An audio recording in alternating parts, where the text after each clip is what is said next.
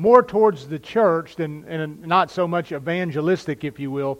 But I think it's important for the church to be encouraged. I think it's important for the church to be challenged at times. And believe me, this message this week really hit me right between the eyes. And so you'll see what I'm talking about in just a minute. But before I read our primary text from Romans 12, I'd like to read our verse of confession from Psalm 145, verses 17 through 20. And then we'll take a moment to pray and ask God to prepare our hearts for the Word today. Psalm 145. Father, we thank you again. The songs that we've sung and the Scripture we've read just reminds us that you are ever with us, that you care about your people, Lord, and that you hear our cries. Lord, I pray today for those that are in need here in the church and those watching online, Lord, that you would just be with them.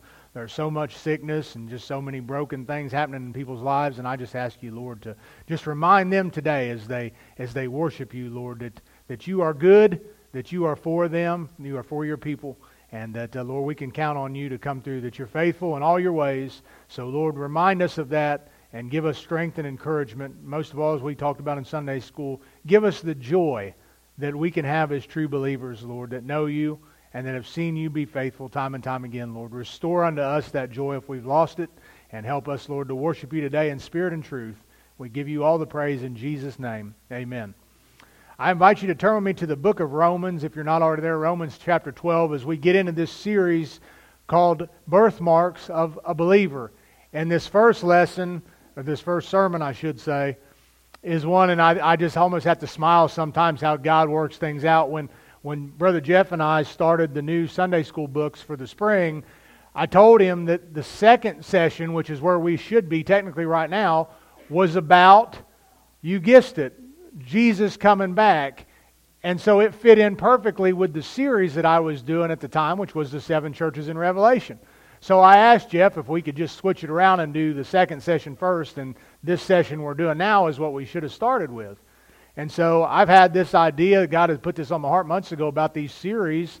And so, I obviously didn't even have the Sunday school book at that time. And so we open up this morning the Sunday school lesson, chapter 4, A Life of Love. And the message today from our series, the first message is love that's from above. So, God just kind of puts things all together, and when you listen to Him, He just, everything just comes together, and I always just have to kind of smile and say, well, God, I see that. I see what you did there. So it's a blessing, and I pray this message is a blessing to you. So let's stand together. We're only going to read 2 verses this morning from Romans 12, and then we'll pray and get into it today. Romans 12, we're going to just read verses 9 and 10. The Bible says this, let love be genuine. Abhor what is evil, and hold fast to what is good. Love one another with brotherly affection, and outdo one another in showing honor. Father, we pray today that your word would penetrate our hearts, Lord, that it would not just be things that we hear, but commands for us to obey, Lord. Pray that we would see the love that you have for us and seek to live out that love towards others each and every day, Lord. Help us in our weakness and our shortcomings, Lord, to be able to do that. And we'll give you the praise today in Jesus' name. Amen. Thank you. You may be seated. I was thinking a lot about when I read these passages of Scripture and started putting it together. We live in a time, and we've talked about this somewhat off and on over the years, and I think a lot of it has to do with social media, but I don't want to just blame everything on social media all the time. But I feel like we live in a time where relationships are harder to get started and harder to maintain than they've ever been. And I'm not talking about an intimate relationship with like a spouse.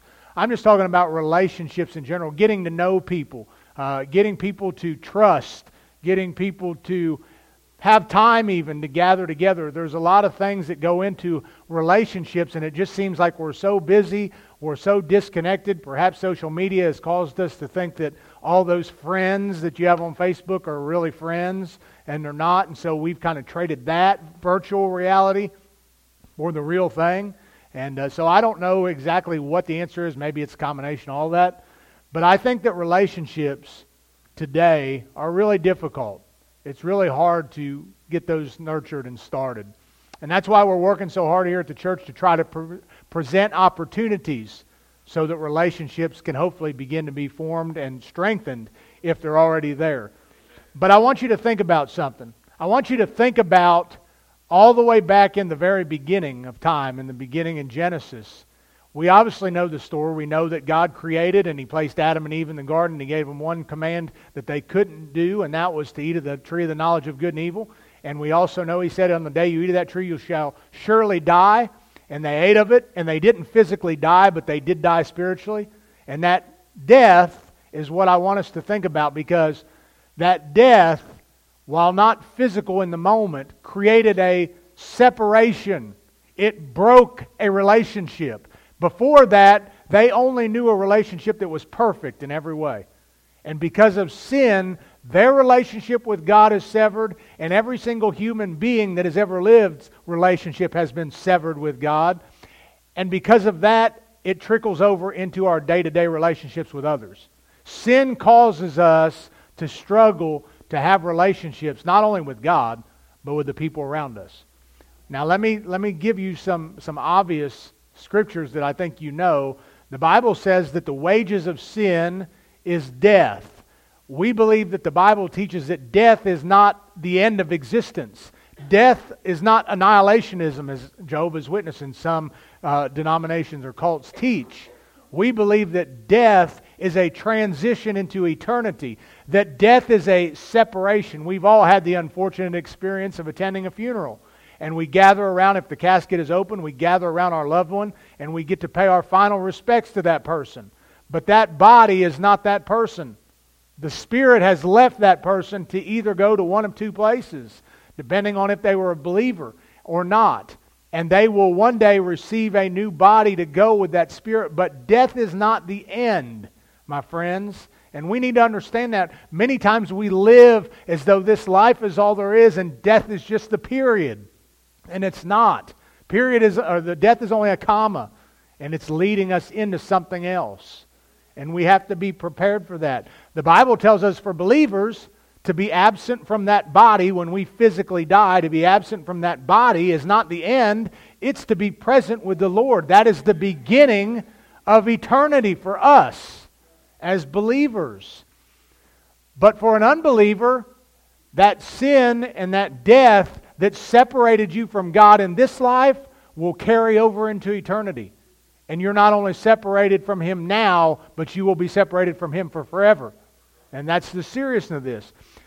Let me read to you a scripture from Isaiah 59 verse 2 that talks about this idea of sin separating us, so that this spiritual death is a separation. In Isaiah 59:2, God says, "Your iniquities, your sins, your transgressions have made a separation between you and God, and your sins have hidden His face from you so that He does not hear." Now that doesn't mean that God was clueless to what you said. It's that He turns a blind eye to you, if you will, until you deal with your sins. And so there's a separation there. And I would argue that it's impossible for us to have a deep relationship with people that we don't truly love. If we don't really love those people, and now remember, I'm speaking to believers here, I'm speaking to the church, but I don't believe that we can truly have a deep relationship with people that we don't love. And we can't love people if we don't know them. And so when we think about this separation that has gone on in these relationships, I want us to understand that when we came to Christ, we became new creatures. Amen? We're not the same as we used to be. And so one of the surest signs that we are growing in our conformity or our sanctification to Christ is the way that we love will change. The way that we love Him and the way that we love people has to change. It has to. So I think it's important for us as we get into this message today, we have got to understand what love is biblically, because the world has certainly taken that word and twisted it and turned it into something that it's not. And I think a lot of times, just because we live in that culture, it's easy for some of that to rub off on us, even if we don't necessarily believe it. I think we just kind of get in a pattern, if you will, of saying certain things and even acting in certain ways. And so the world defines love as primarily an emotional type of thing. It's a physical thing. That's why so many people can fall in and out of love so easily, because they base it solely on emotion. They base it solely on what makes them feel good, what makes them feel happy.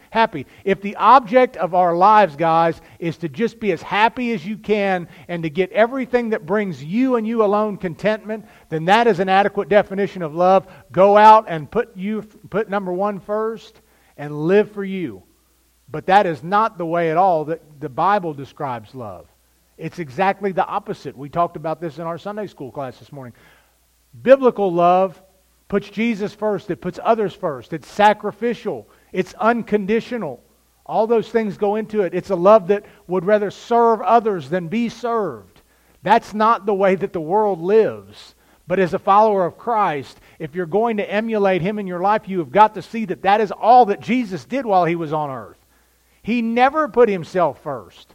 He came to do the will of the Father. The will of the Father was that He would lay down His life for the sheep. Jesus did that obediently. He loved the people that were His, and He loved sinners. He went to them. He shared with them the truth. He didn't say, well, whatever you're doing is fine. It doesn't matter. Just enjoy life.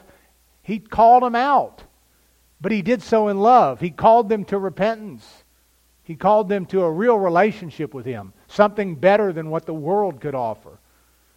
Jesus said something in John 13:34 shortly before His crucifixion, and I want us to think about what Jesus said because it'll fly in the face of the way that the world talks about love. If the world says that love is just an emotion, if it's just this physical thing, if it's just for me and me alone, then explain to me what Jesus is saying here in John 13:34. He says there, a new commandment I give to you, that you love one another, just as I have loved you. You are also to love one another. So Jesus gives us the example. He sets a standard there. He says, if you want to really love, look at me. Look at me and look what I've done. Look at me and how I live my life. Look at me and what my mission is. If you really want a definition, don't go to the dictionary. Look at the person of Jesus Christ. There is your definition of love. But I'll take it a step farther. Do you see what He said at the beginning of that verse? A new commandment I give you. That means then that love is just not some spontaneous thing, but that it is a decision. It is an act of the will. It is a choice that we must make. And that is why agape love, which is the Greek word for this supernatural kind of love, is something that we cannot muster up on our own, guys. Because let's be honest. I shared this, Jeff asked the question in Sunday school, and this was my answer. But I didn't want to go too in-depth, Jeff, because I didn't want to preach the sermon before I preached the sermon. But agape love is an unconditional type of love. But if we're honest, for many people that we come in contact with, we make judgments about them before we ever know them. We look at the external. We look at maybe what we've heard about them, even though we don't know them, if we've heard other rumors or gossip. There are so many things that can come into play that shape and mold our thoughts about that person, rather than just going into it with the idea that I'm just called to love that person, whether they're worthy or whether they're not worthy, right? Because guess what? Who in this room was worthy of the love of Jesus Christ? But who in this room hasn't been offered the love of Jesus Christ? You see? He loved unconditionally. I'm in big, big trouble. You're in big, big trouble if we have to be worthy of it first. None of us are worthy. And yet Jesus unconditionally comes with an offer of salvation to all who would repent of their sins and trust Him. That is the type of love that He sets. But this isn't optional, guys. We can't look at certain people and say, well, God, if you only knew, though, they get on my last nerve and I can't love them. I can't do it. Yes, you can. Yes, you can through Christ, because Christ loves that person. And if we're to love like Jesus, we can do no less. We're called to love our enemies even, and I'll look at that here in a moment, because I know that this is hard this morning. I'll be honest with you. You know, some of the most basic concepts of Christianity are the very hardest things for us to do. Love our neighbors, forgive one another, right? Those are things that, the Bible says almost every page you can find something about those things. And yet no matter how long you're a Christian, none of those things are easy. It's still tough to love people. It's still tough to forgive people that have wronged you. But they're commands. They're not just suggestions. And we have to look to Christ and His example. We have to rely on Christ and the Holy Spirit within us to be able to even do this. Because Jesus would come and He laid down His life for us. I mean, He laid down His life for the religious rulers that were crying out, "Crucify Him." He laid down His life for the Roman guards that were nailing the nails into His hands and His feet. He died for the ones that were out in the crowd laughing and mocking Him. And He died for you and me that wanted nothing to do with Him. When He called to us, we turned away from Him. We love our sin more than we love Him. And yet He continues to show us grace and mercy and love. That's the example we have, guys. So let's look at this text today, and let's look and ask God. And listen, my hope today is that you don't focus, because when we look at this stuff, I think if we're honest, if we said grade yourself on a scale of 1 to 10, if we're really honest with this thing, we're probably going to be way down on the scale. And so my goal of these messages is not necessarily to discourage you, but to show you just how far we have to go and to see that there is so much room for growth. And if we will just put these things to practice, you will see. Sometimes do you get stuck in a rut? Do you just feel like you kind of hit a spot and you're just kind of in neutral? You're revving up the engine, but you're not going anywhere. I think if we really look at these things and take an honest evaluation over the next few weeks and try to apply these things, I think you'll see yourself come out of that rut and you'll start to see yourself going up again. I really believe that's my prayer anyway for all of us, because I think it's easy to get stuck in a rut, in a routine sometimes. So listen to what he says in verse 9 again, and I'm going to break these down just kind of into portions instead of reading the whole verse. He says, number 1, let love be genuine. The King James uses a word that we don't use much in our English anymore, but it's a really good word when you understand what it means. And the King James says, let love be without dissimulation. I believe the New King James and the New American Standard, which I put on the screen there, translate it best, at least more literally, and that is without hypocrisy. When you think about hypocrisy, the word hypocrites meant an actor. So have you ever seen those, sometimes when they show a picture of a movie theater and it has the two masks, one is sad and one is smiling? Well, that's the idea of this word hypocrite. It's somebody that puts on a mask. It's somebody that is living one way but pretends to be somebody else. Ever met a person like that? You ever been that person? Yeah. So let love be genuine. Now here's the question. How can something as beautiful as love be hypocritical? How on earth can we have a hypocritical type of love? Let me read to you what Paul writes to Timothy in 1 Timothy 1:5. He says to Timothy there, he says, the aim of our charge is love. Now listen to what follows. That issues, number 1, from a pure heart. That means it's free of corruption. There's nothing corrupting that kind of love. From a pure heart and a good or an honorable conscience, so your conscience is clear. There's nothing holding you back from this kind of love. And a sincere faith. The word sincere there is the same word we see in our text today from Romans 12:9. All of those things that Paul says, and what he is saying here in Romans 12:9 is this. Our love must be weighed not by what we see externally necessarily, but the motivation behind it. The motivation behind your love is what really matters to God. Because you can do and say the right things and not be right in here. You can grin and smile in somebody's face and under your breath say, I hate this person. I can't stand this person. God, why did I have to run into them in Myers? I just wanted to come in here and get my stuff, and I ran into this guy. It's so good to see you, and you're thinking, oh, it's not. It's the last person on earth I wanted to see.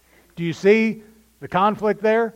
Do you see that what's going on in here and what's coming out of here are not together? There's a problem in here. We can do the right stuff out here. That's what religious people do. Religious people do all the right stuff. But born again people have a right heart. And then the right stuff comes out.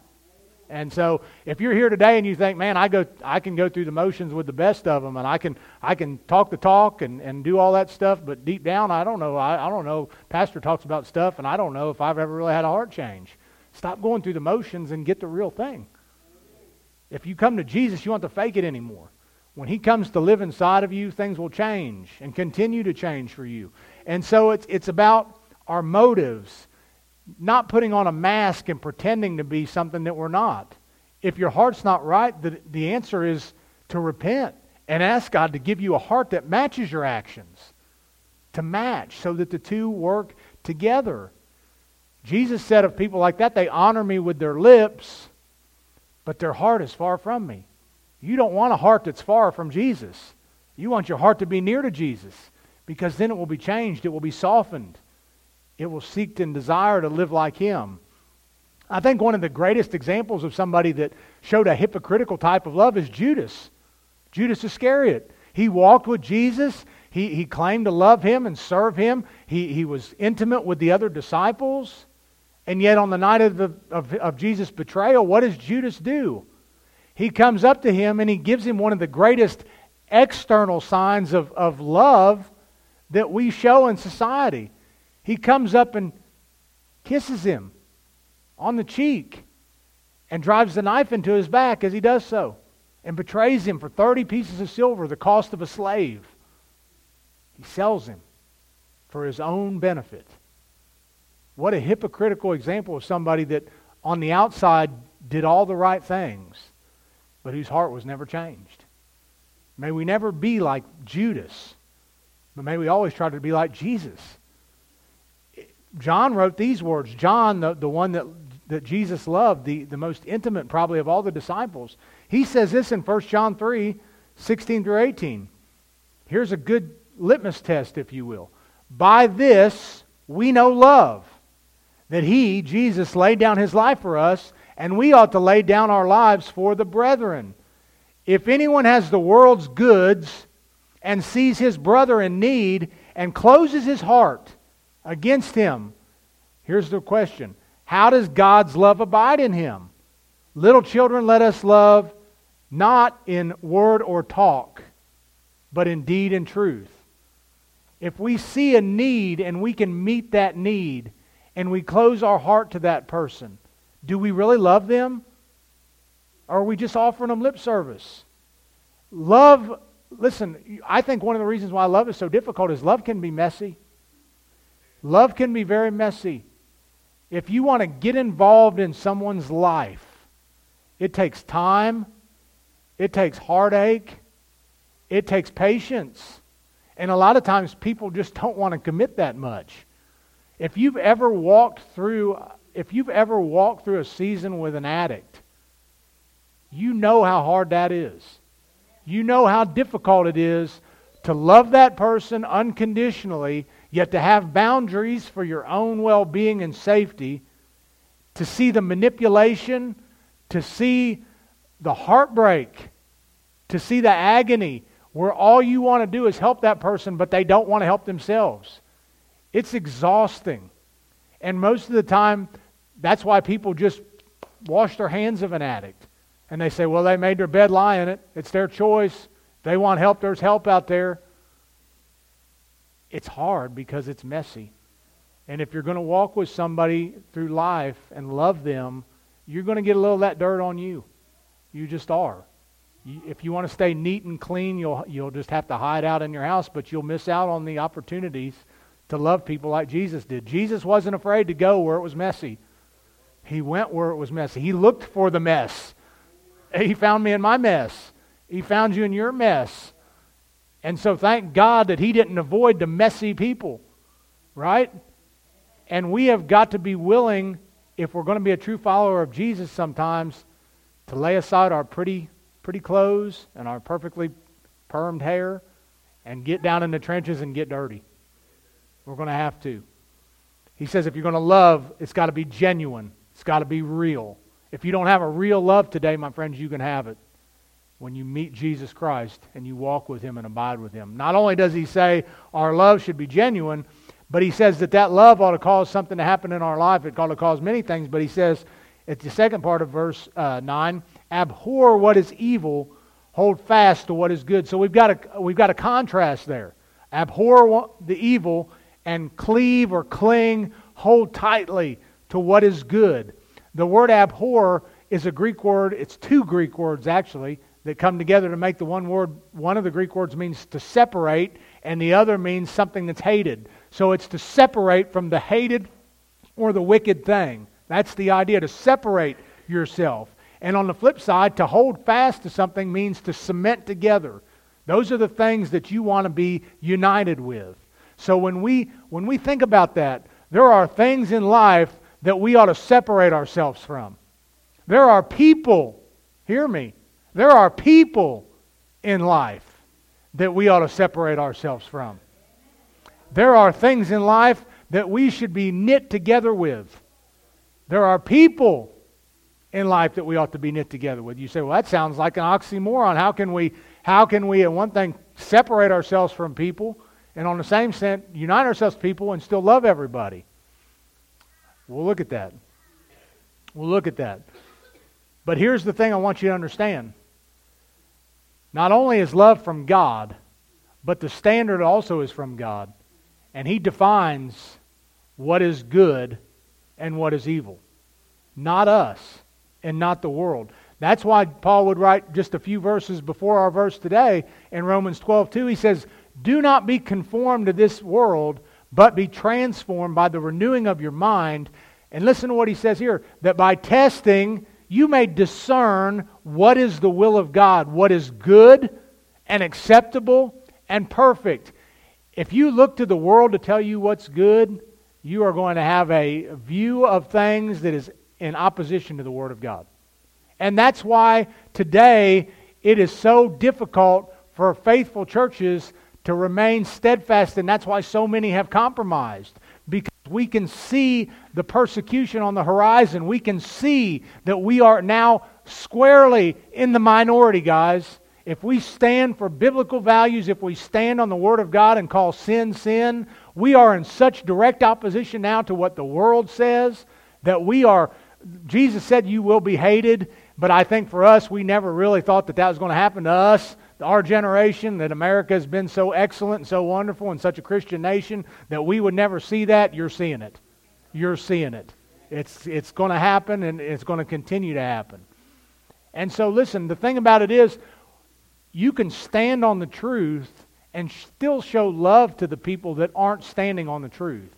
I think one of the problems with the church is that we have become so rigid doctrinally, which is good to stand on the truth, but that we don't always present or portray that love to people in a way that is attractive to them, that gives them hope, that shows them that we care about them.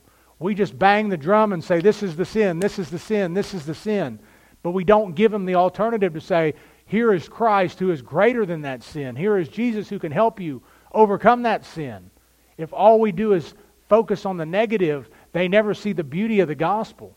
But on the flip side, if all we ever talk about is God is love, God is love, God will forgive you, God wants you, God desires you, and they never realize that their life is sinful, why would they give up their life to come to Jesus? They'll just tack Jesus onto their sinful lifestyle, at least in their mind, and they'll have the best of both worlds, which is not possible, because you have to die to this world to have the next. And so that's why there's so much confusion. The world tells us that love is love. The world says whatever makes you happy, that's what you should pursue. And that flies in the face of what the Word of God says. Because for the world, there's no absolute standard, guys. Anything goes. We have gotten to a place in life where the individual's freedom is at such a high level that every single person determines what's true. We live in, and that's not new, guys. That's what's called relativism. It's a philosophy that's been around for centuries. But the idea is that whatever George believes is true for him, may not work for me, but it works for him. Loretta believes something else, works for her. That's great. At the end of the day, we're all headed to the same place, and all our beliefs are going to come full circle, and everybody's going to sing Kumbaya, and it's just not going to work that way. That's just not how it goes, but that is the mentality of the world. But the Bible says in Proverbs 8:13 that the fear of the Lord is hatred of evil. You can't hate evil if you don't know what it is. You can't hate evil if you're celebrating what the Bible says is evil, but the world calls good. You see, there's got to be a standard. It can't be that everybody's right. It can't be that your truth is good and your truth is good and my truth is good. If there is even such a concept as good and evil, then you've got to be able to define it. There can't be a floating scale. There's got to be an absolute, guys. And the absolute is Jesus Christ. The absolute is His law. There is a perfect moral law and there's a perfect lawgiver. And because of that, we can know what the standard is. We can say, these things are evil, these things are sinful. We need to separate from those. These things are good, these things are glorifying to Christ. We need to unite ourselves to those things. And it's the love that we have for Jesus that ought to cause us to want to separate ourselves from the things that He died for and cling to the things that He says are good and righteous and worthy for us to follow. If you love Jesus, if you love anybody, would you continue to do things that hurt the person you claim to love? If the things that you watch and you listen to and you attend are things that Jesus died for and you enjoy them and justify them under the guise of entertainment, you are sinning against the God that died for you, that paid for those things. How can we enjoy and be entertained by things that Jesus calls wicked? We can't be. But we are, because we refuse to give up things that we like, that bring us a little bit of contentment. There's enough stuff in life, guys, that you can find joy and contentment in without looking at garbage, without enjoying garbage, without seeking out things that don't honor Jesus. The problem is we don't want to scrape that stuff off our plate, and we continue to allow it to linger in our lives. We can't be indifferent. If you want the love of Jesus to grow in your heart, you can't be indifferent. Remember the last church that we preached about in our series? The Laodicean church, the lukewarm church? We can't be lukewarm anymore. We've been lukewarm for too long, and that's why we're in the mess we're in now. We have got to wake up and decide, choose ye this day whom you will serve. And you can't say, well, I'll just do this and this. I'll get both. You've got to pick a side. And you've got to follow Jesus and not look back if that's what you're going to do. Paul says we got to separate ourselves from certain things and certain people and cling to certain things and certain people. And then he goes on in verse 10 and he says this, and I'm going to read this from the New American Standard Version because, again, I like the wording that it brings out. I think it makes it really clear. He says to be devoted. That word devoted means like a family member. Now, again, not everybody has a good family life. So that for you may not be a very clear definition. But we're talking about how things ought to be, not maybe how they necessarily are for you. But in God's plan, the family ought to be one of the most beautiful, loving, closely knit units on all of earth. It doesn't always work that way. Because again, what has separated us? Sin. Sin has destroyed everything that's supposed to be beautiful. But in the right situation, be devoted means to love like family to one another. And then he says, in brotherly love. We think about the city Philadelphia. The Greek word is Philadelphia. Basically the same thing, which means brotherly love. So the idea here that Paul is saying is we ought to love like family. We ought to love because we are brothers and sisters in Christ. But here's the thing. Just take a minute and look around the room. Just look around for a minute. How many people in this room do you even know their first name? It's hard to love somebody you don't know. I mean, you can love them from a distance, but you can't get deeply involved in their life if you know nothing about them, if you don't even know their name. And the thing about it is, when we think about Jesus, He was intentional. He didn't just wander around in the desert and just hope that people came to Him. And a lot of times people do this in church. They'll come in and they'll find their place and they just sit like this. And then when the service is over, they run out the door, and then after about a month, they say, I don't know if that church is very friendly. Nobody talks to me. I mean, listen, a relationship works both ways, guys. You know, if you want, the Bible says if a man would have friends, he needs to show himself friendly. If you come in at 10:59 and you run out at 12:01, if I get done at that time, it's really hard for anybody to talk. And if if you don't make any effort, so I say it to say this, if we're brothers and sisters in Christ, you got to make the effort. And we're trying to present opportunities for that to happen. But you've got to take advantage of those opportunities. I pray that will be those things that we're trying to do. If you will let the Word of God transform the way you think and take advantage of the opportunities, I pray that in the coming months you will have a deeper love for this church than any church you've ever had in your life. Because we can worship together until the Lord comes back and not really know each other. We can serve side by side and not really ever serve one another. And we can love from a distance, but miss out on just how wonderful a relationship can be when you really get to know people. When you really get to know them. So Paul says that we need to be devoted like family. Matter of fact, he says that is a test to see if you're really a believer. Listen to what 1 John 3:14 says. We know we've passed out of death into life because we love the brethren. Whoever does not love abides in death. This is a verse that always comes to mind when I hear people say, well, I don't need to go to church. I don't need to be at church to love God.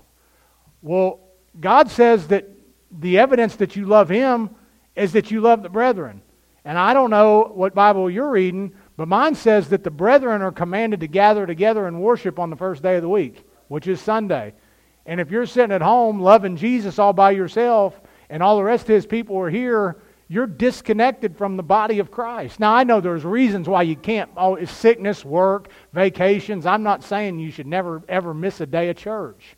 I'm talking about being absolutely able to come week after week and choosing not to because you don't feel like you need to gather with God's people. Listen, I am so thankful that we can live stream for our shut-ins. But I would like to chuck that thing out on Millville Avenue for the people that have just become lazy and watch it every week online. I'm going to say this, and I'm preaching about love, and I want to say this in love. If you watch every week online, and you're able to come, stress that, and you're able to come and you just keep worshiping online, you're not worshiping. You're watching television. You're watching television. You're watching us worship. Worship involves more than just going through the motions. Worship is an act of the entire body and will. And we have to gather together because you can't serve one another if you're isolated on your couch. You can't. It's impossible. And so I'm not saying that to belittle you this morning. I'm encouraging you, if you're watching and you've fallen into that rut, get up next Sunday if you're able and come join us in person. You're missed, and we want you to be a part of the body of Christ here as we worship. Because we don't get to choose our families, guys. It might be a little bit different if we did get to choose our families, but we don't. We're born into a family, and we're born again. Now, we can, in some degree, choose our church, I would say. But you don't get to choose your family. And so when you look around, if you're a member here at this church, and you look around and you say, man, some of these folks are okay, but I don't know. I don't know about some of them. They're a little bit odd, including the guy up there in the pulpit. He's probably the oddest one of them all. I saw a church sign one time that said, our church is like fudge. It's sweet with a few nuts. That's probably true of any church you go to, right? But God doesn't, again, that love, that unconditional love doesn't say, well, I love the sweet ones and avoid the nuts. It says we love them all, right? As best as possible in the Spirit. We're commanded to do that. It's not an option. Let me give you the last portion of verse 12 and we'll close here. Or chapter 12, verse 10, I'm sorry. He says, not only should we love one another with brotherly affection, but we have to outdo one another in showing honor. I like the King James translation here. It says, in honor, prefer one another. Now, when you read that, you think, well, that sounds like we're making two different standards here. That's not what it's saying. It's saying this in a nutshell. Don't always wait for you to be praised. You set the example to praise other people first. Don't always be looking to get the pat on the back. You be the one going around patting other people on the back. We don't do it for that. I hope not. That's not our motivation. But it's encouraging when you love somebody for them to say, hey, I recognize what you're doing. I see what you're doing, and I just want you to know it's making a difference. It's appreciated. Thank you. Thank you for giving up so much time and putting so much effort and energy. It goes a long way, guys. I'm so thankful, and I don't do it for that, but I'm so thankful when I get those words of encouragement. To me, it lifts your spirit, and I hope it lifts yours. I try to offer those, and I could do a lot better. But I think if we all offered a little bit of encouragement to one another, it would go a long, long way. The Bible says we should rejoice with those who rejoice. And it's a wonderful thing. We weep with those who weep, but it's good to rejoice with people too. It's good to encourage them. And so I'll say this. In every church, there's a portion of people that just want to sit in the bleachers. They just want to be spectators. They won't get involved. I don't know why, but they just don't get involved. And I'll just say this.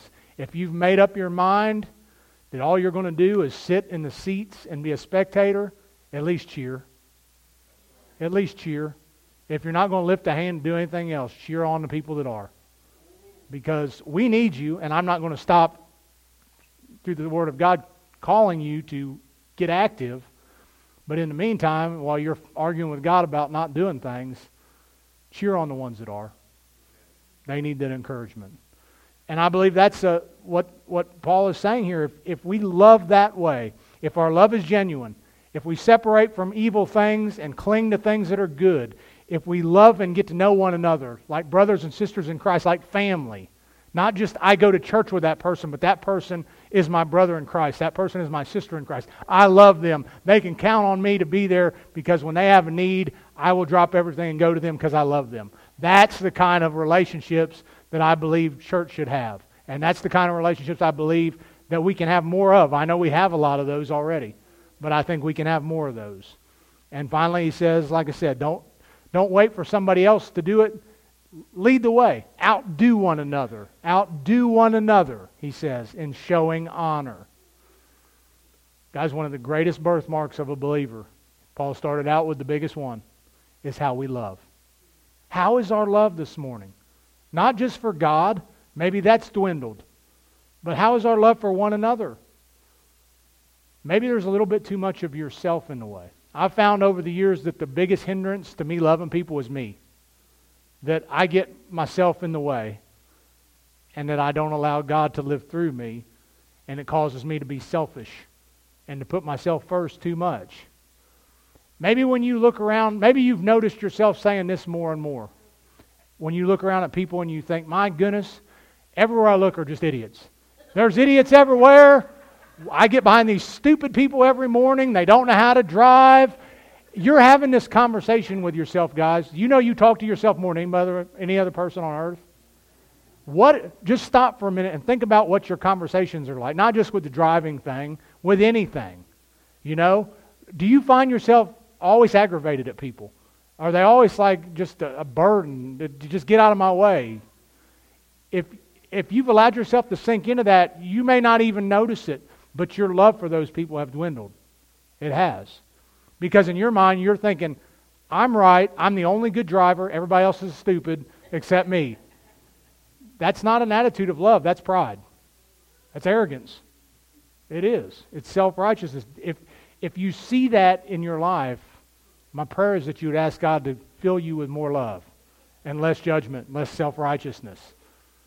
Do you always put yourself before the needs of everybody else? Well, I can't make it to this thing, I can't do that thing because I always have something for me. Listen, you've got to take care of yourself.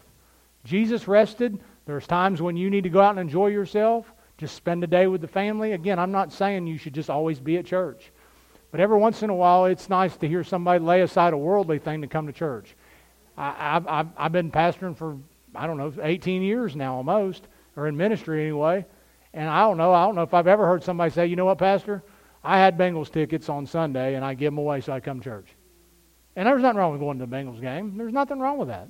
But I'm just saying it's always like the worldly things take priority over the church. It's like anything that's going on Sunday always takes priority over the church. And very rarely do people say, I had this thing going on Sunday, but I said I couldn't make it because I wanted to come to church. Every once in a while I think it's important that we show our kids, our grandkids, and just show Jesus that He is number one. He's not way down here on the list when nothing else is going on. He can't just be getting the leftovers all the time. And I want to just say this as we close. I'm going to invite the praise team to come. The greatest example we have, guys, is Jesus Christ. If you're after this message, you still say, well, I'm not quite sure what pastor's calling me to do. I'm calling you to set Christ as your example. And I'm calling you to look around the room or look in your heart even and ask yourself, do I love like Jesus? Am I striving to love like Jesus? You'll never probably get to that point where you're perfectly doing it. But do you want to? I hope you do. I hope, husbands, you're loving your wives as Christ loved the church. Wives, I hope you see Jesus in your husband so much that it causes you to fall in love with him all over again. Kids, I hope that you see your families living out Jesus and not just a hypocritical love. One of the biggest turnoffs to kids and why they leave the church is they see parents act one way in church and act a whole different other way outside of here. If that's you, go to your kids, repent, tell them that you've blown it and that you're going to try to start living so that what they see is real and not just an act. Guys, the call today is this. If your love is not where it ought to be, don't be satisfied. Ask God to give you a love like never before for Him and for His church, for His Word, for His kingdom, for the world out there that needs to hear the gospel. And I believe if we're honest about that and we ask God to do it, we'll see some amazing things happen in this body that'll carry out into the world and make a difference. Let's pray. Father, we thank you today that you love us, that God is love. Greater love is no man in this, that He laid down His life for His friends. That God so loved the world, He gave His only begotten Son. Over and over again, the Bible declares and shows us what real love is. It's in the person of Jesus Christ. It's in the sacrifice of Jesus Christ. It's in the pursuit of Jesus for sinners. It's in the patience of Jesus for rebels that continue to run from Him. Lord, thank you for being a perfect example to us. Thank you for loving us when we don't deserve it. And today, Lord, I pray that all of us in this room would be convicted on one hand, but encouraged on the other. Be convicted to lay aside our sins, to admit that we don't love people like we ought to. But on the same hand, to know that we're able to grow in Christ and be challenged to do that, starting today. And most of all, if someone here in this room doesn't know Jesus in that love, that they would bow their knee today and call on Him and say, Lord, I've heard that you love me. I want to know it. I want to know you. And if they'll do that today, Lord, they can be saved. So have your way in this invitation. We give you praise in Jesus' name. Amen. As we stand and as we sing,